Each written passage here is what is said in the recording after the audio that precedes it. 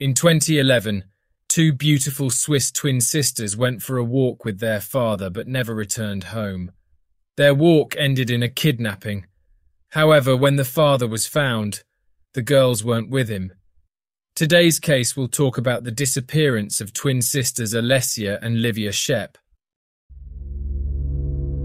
In Switzerland in 2003, Irina Mamie Lucidi Schepp met Matthias Kasper Schepp on a company field trip. They both worked at Philip Morris, a tobacco firm. She was a lawyer and he was an engineer. They met often and soon became intimate.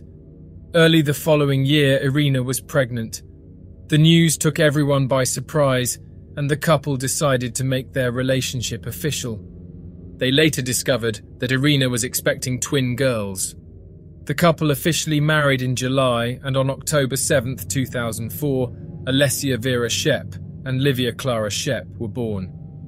The family were happy, but in 2006, Irina developed septicemia, also known as sepsis. This is a condition where the immune system has an exaggerated response to an infection. It can be caused by bacteria, fungi, or viruses, and can result in organic dysfunction where normal body functions become compromised. Symptoms of sepsis may include fever, low blood pressure, rapid breathing, and confusion, but they vary depending on the severity of the infection.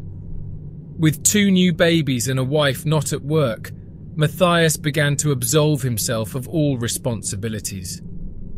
It is not clear whether he had behaved in this way previously, but when the twins were born he became very controlling, and this caused significant strain on the couple's relationship. Matthias started to write down everything he needed to do, leaving reminders throughout the house, labeling food, dates, times for tasks, etc. Perhaps he needed to feel in control due to the pressures of fatherhood and the worry that came with his increased responsibilities.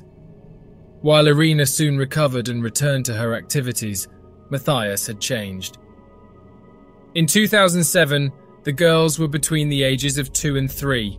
Their nightly routine was 7 p.m. dinner, 7:30 p.m. wash the dishes, 8 p.m. watch TV, 8:30 p.m. bath, organize clothes, brushing teeth. At 9 p.m. the bedroom lights were turned off. Their routine was fairly typical, but for Matthias it was mandatory. No one could alter it in any way. If something broke the routine, he would be furious. We know that he never took it out on the girls or Irina, but he would become highly agitated, feeling like he was losing control of everything. Irina talked to him and told him that his behavior was harming their relationship. She suggested that he seek psychological help to help him deal with these situations. He did, but unfortunately, there was no improvement. In 2010, when the girls were 5 years old, Irina asked for a divorce. Matthias was not happy about this. He did not want to separate from his wife. He agreed to move out to see if they had a chance, but for her, it was no use. In December, she filed the paperwork, and she received everything in the last week of January. Irina never stopped her husband from seeing his daughters. He saw them every weekend, picking them up on Friday after school and returning them to Irina's house on Sunday afternoon. On January 26, 2011, Irina emailed Matthias saying that the divorce documents were ready and that he needed to sign them. On Friday, January 28th, Matthias picked up the girls from school as usual. But on Sunday, January 30th, he called his wife to let her know that the girls were going to stay with him that night, and he would bring them to school the following morning. Irina agreed and asked to talk with the girls. Matthias said that they were playing next door and that they would call her later. She insisted on speaking to them as she missed them, but Matthias had already hung up the phone. It is not known whether Matthias cut the call or if there was a transmission signal failure. It was later discovered that the call had not been made from Switzerland, but from Lyon, in the south of France, a neighbouring country to Switzerland. After this, his cell phone remained switched off.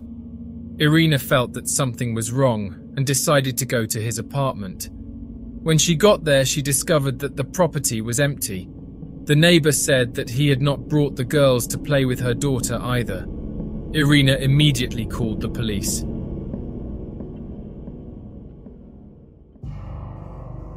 Irina spent days in total despair with no word from her husband and daughters. The police were unable to discover his whereabouts. Then, on February 4th, she received a postcard from Matthias, posted from the city of Marseille. "I love you. I don't know how to live without you, but it's too late now." In the following days, she received more postcards from Matthias, which she handed over for investigation. On the 5th, Interpol contacted more than 180 cities in Europe, and the search for the sisters became known as Operation Twins. But unfortunately, it was already too late. What the police discovered over the following weeks left Irina in a state of shock. On January 31st, around 12:30 p.m, Matthias began making cash withdrawals from ATMs in Marseille. The amount withdrawn was approximately €8,000. He had drained his accounts. It was in this city that he bought and sent the first postcard. Later, he bought 3 tickets for a boat trip to Corsica for 1 adult and 2 children. The journey would transit through Propriano, a French island. Their overnight trip would take around 12 hours. But now comes the strangest part of this case. Many witnesses on the boat reported that they saw Matthias and the twins both boarding and on deck. The girls were seen playing outside, and the captain himself confirmed their presence on the vessel. It wasn't difficult to notice the girls. They were 2 children, very happy, smiling, and twins. The problem was that those who saw him leave said that he did so on his own. No one remembered seeing twins leaving the boat.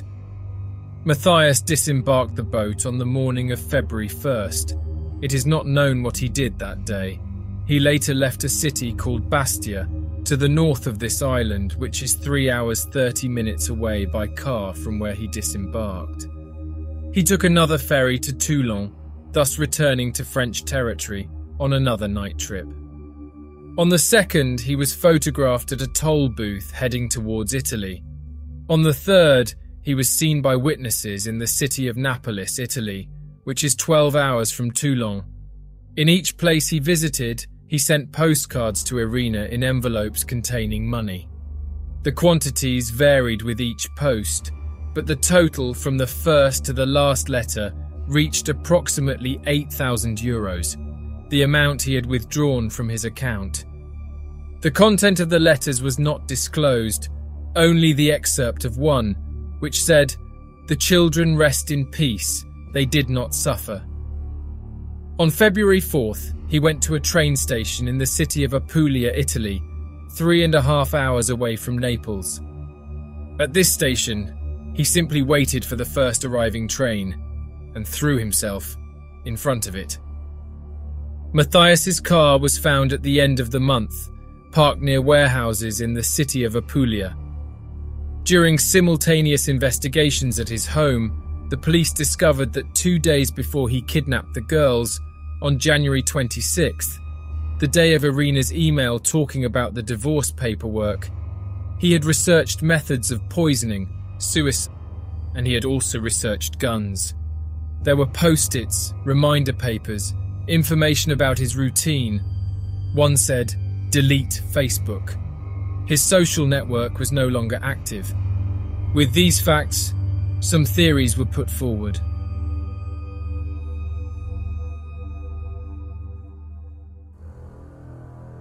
The first theory is that Matthias killed his daughters on the boat, first putting them to sleep and then throwing them into the sea.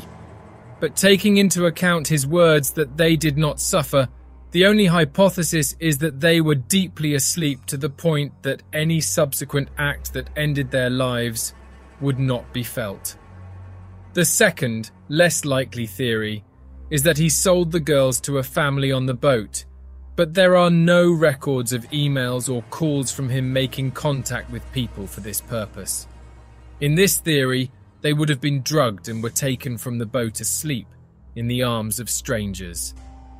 A third theory, similar to the second, is that in addition to being sold, the girls were separated and given to different families.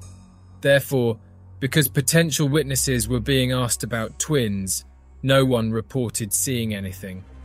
Regarding the second and third theories, the question remains, where is this money? These and other weaker theories focus heavily on the boat. It is certain that he boarded with the girls at night, but left alone the following morning. The reasons why Matthias did all this remain unanswered. Perhaps there was mental confusion. He drove randomly through France and Italy, covering more than 3,000 kilometers in 5 days, which makes no sense at all.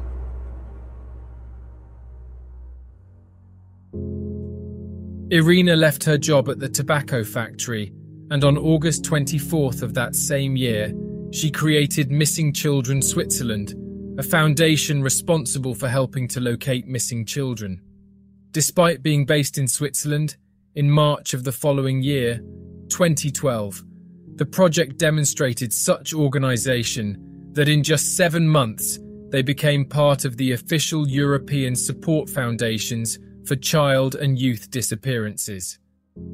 If you go to her website, missingchildren.ch, in the section titled The Foundation and then History, you will see a record of the incredible trajectory that this project has achieved over the last decade.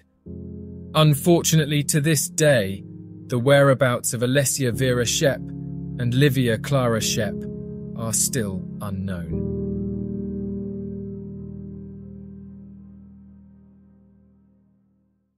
Hey, você se interessa por crimes reais, serial killers, coisas macabras e tem um senso de humor um tanto quanto sórdido? Se sim, você não está sozinho. Se você precisa de um lugar recheado de pessoas como você, venha conhecer o podcast Pátria Amada Criminal. Todas as semanas tentamos entender o pior da humanidade. Nesse processo a gente ri, chora, fica brava, fofoca, porque afinal de contas é assim que a gente fala quando está entre amigos. Suas novas melhores amigas trevosas estão aqui no Pátria Amada Criminal.